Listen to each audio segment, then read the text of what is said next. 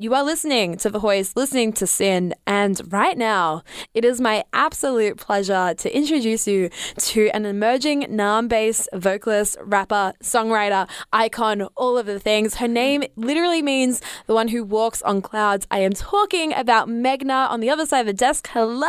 Hello!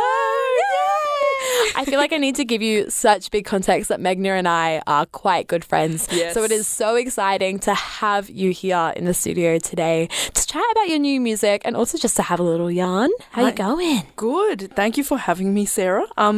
Yes, I love Sarah, this person right here, so it's great to be chatting with you. I feel like you can feel the love without even seeing us right now in the studio. There is a lot of love here. Yes. We've just spent a week together.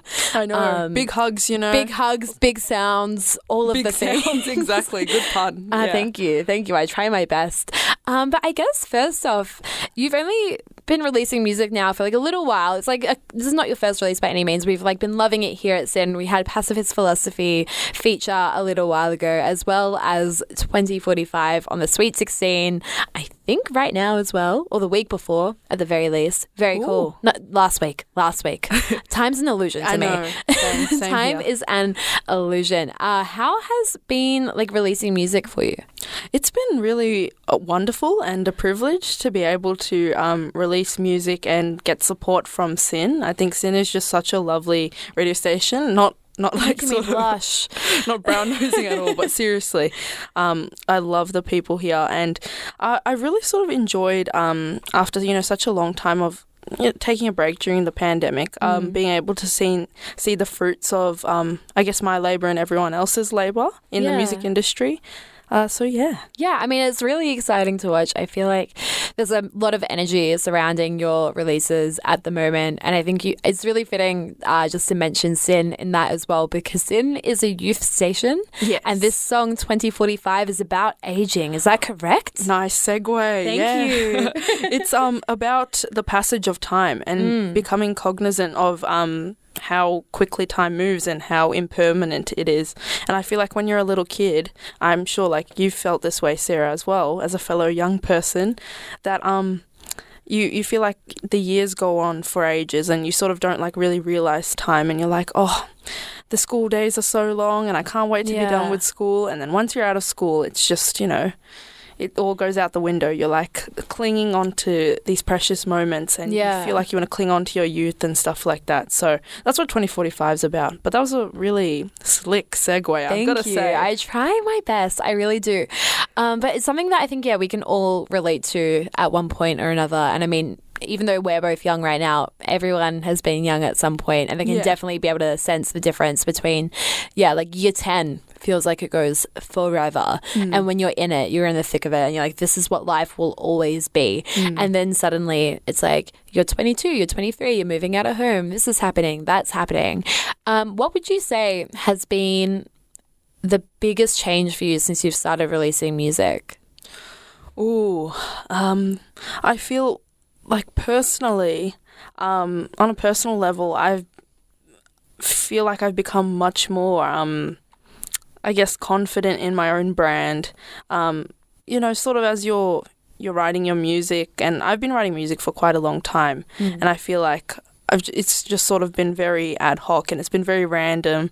But now that I'm releasing music and I'm starting to get into like this nice groove, and I feel like I'm becoming more, like confident in my personality, my brand, and what I'm putting out to the world.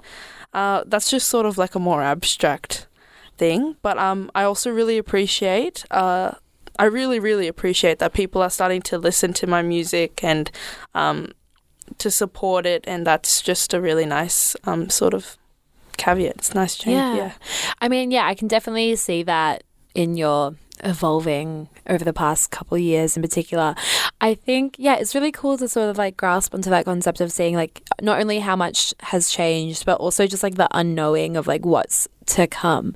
And in relation to this track 2045, when you were writing it, it came to you pretty quickly, is that right? Yeah, it came very quickly. It was one of weirdly the quickest songs I've ever written. And I usually I'm pretty indecisive creatively, and I do lots of revisions and things like that.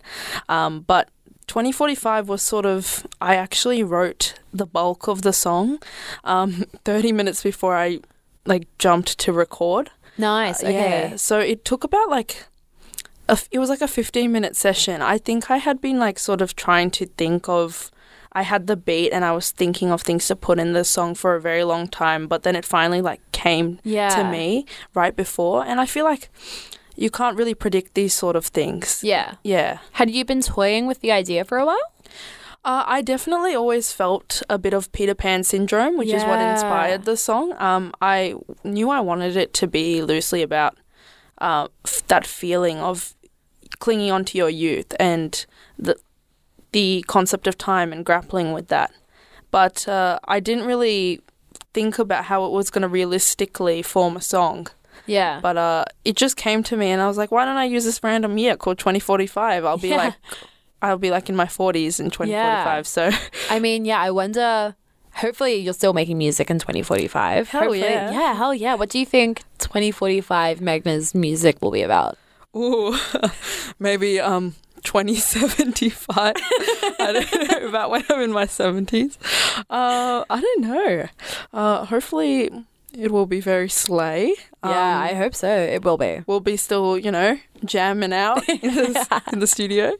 Yeah, absolutely. I reckon we will be. Oh, definitely. It's really interesting that you say the track is, about grasping onto the idea of youth, because we are still so very young. Yes. And absolutely. I feel like, for context, Meghna and I have just spent a week together in Big Sound. Yeah. At Big Sound in Brisbane, which is a music industry conference and festival, and it's super fun and you meet lots of people, but I feel like we were surrounded for a lot of it by a lot of young people in music. How was that for you? Did you find like maybe the idea of youth was like more in reach or like not as big of an issue when surrounded by young people? Does that make sense? Yeah, absolutely. I think by no means am I sort of complaining about like being 22 when 22 is so young in the grand scheme of things. And when Sarah and I went to Big Sound, it was actually really rejuvenating, really rejuvenating to see all these young people just killing it. Yeah. For example, we saw like Bella Moore, who's like so sick. I played Bella Moore at the beginning of the show. Did you? Oh, wow. She was so great. Such a talent. And so many young people and just people from all different walks of life just killing it. And it was very inspiring to see, because I feel like in isolation, it being in the pandemic, we were so siloed and we sort of felt like we were releasing stuff into the void. But then meeting people at Big Sound and watching them perform and also hearing about their experiences and their creative journeys was just great. And seeing young people do amazing things is always just a really fulfilling thing. Yeah, it's so cool, and it's so great to be able to connect with people in that way, not only like through meeting people face to face, but also through music, which is really exciting.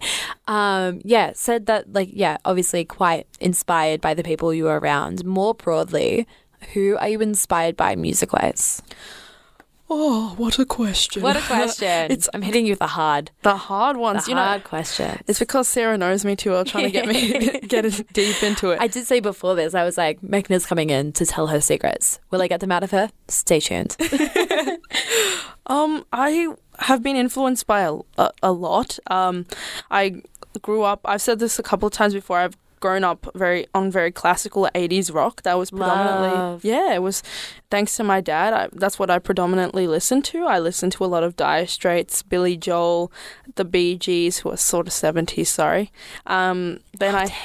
I know, I got it wrong. And then I had like lots of these random musical phases. Like I had one where I was really into Frankie Valli and the Four Seasons. Oh, okay. Yeah, so I see you. I had a whole 60s phase, and then I really got into BTS in my final year of school, which was a welcome distraction, and I really sort of discovered like K-pop, but also other world music, like Kazakhstani music from that, and Turkish music and all this. And obviously I'd also grown up on Bollywood music as well.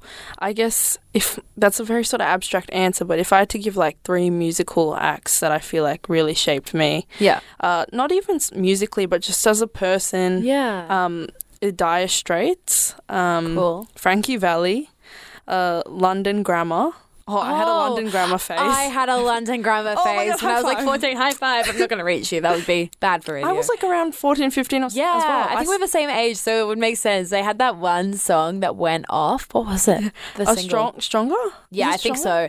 And then I was like, I'm not going to be like everyone else. I'm going to get all of their music into my brain. I was the same with American authors who did Best Day of My Life. Oh, like that really like jangly. Yeah, yeah. I was like, I'm gonna listen to all of their music. I'm gonna be different. And I think that's where my love of like local music came in, because I was like, I want to like hear all the songs anyone else knows.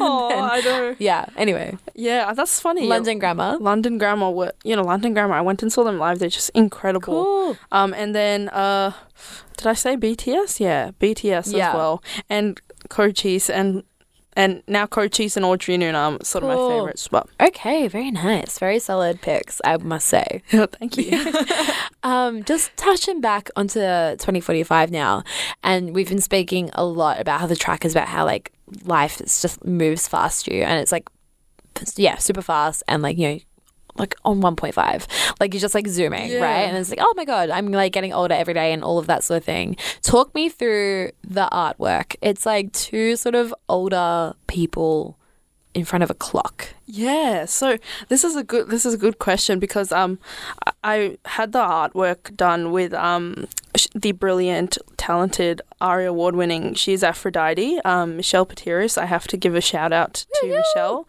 who I actually met for the first time at Big Sound. Yeah. And she's sort of experimenting with this AI art, and she's really good at it. And I kind of really like that futuristic style and experimenting with technology in my music. And I was like, let's chuck something. Oh, sorry, I just hit my water bottle. Let's chuck something into the AI generator, a couple of prompts, and then that's what Michelle gave to me. Essentially, I wanted it to depict the actual passage of time without being too on the nose. So it came out with two women. But I think, one of them is sort of younger, and then it's like another version of her next to her that's older. So it's supposed to be very like futuristic, very strange, eerie. And I feel like cover art's also really important because it can draw you in to listen to an artist. I mean, it's like often the first thing you see from a musician is their cover art. And I remember seeing it and I was like, oh, this is not what I would expect for Meghna. And then I like listened to the track and I feel like it really complements it in a really cool way. Oh, thank you. And I love that you're saying that you want to like incorporate more like technology and that sort of thing into your music. I feel like, you know, AI is like obviously is like such a big thing at the moment, but also just in general, I think it's really cool to see. I remember when I first met you, I feel like I need to give everyone context. Meghna and I first met at a house gig in Brunswick. Yeah, it's so Meghna typical played, Melbourne musician. Meghna played in one of our friends' backyards, and it was really cool because I just remember you being like, yeah, this song is about, I can't remember what it was, but you're like, this is about a really intense thing. And then it was a banger.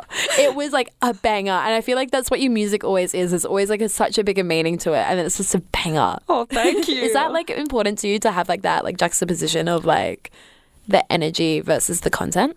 Yeah, definitely. I really start writing from the heart, and I don't necessarily always write about myself. Like 2045 was very Meghna-centric. It was what I was feeling at the time. Pacifist Philosophy too was what I was feeling at the time, but it's also about the broader sort of human condition.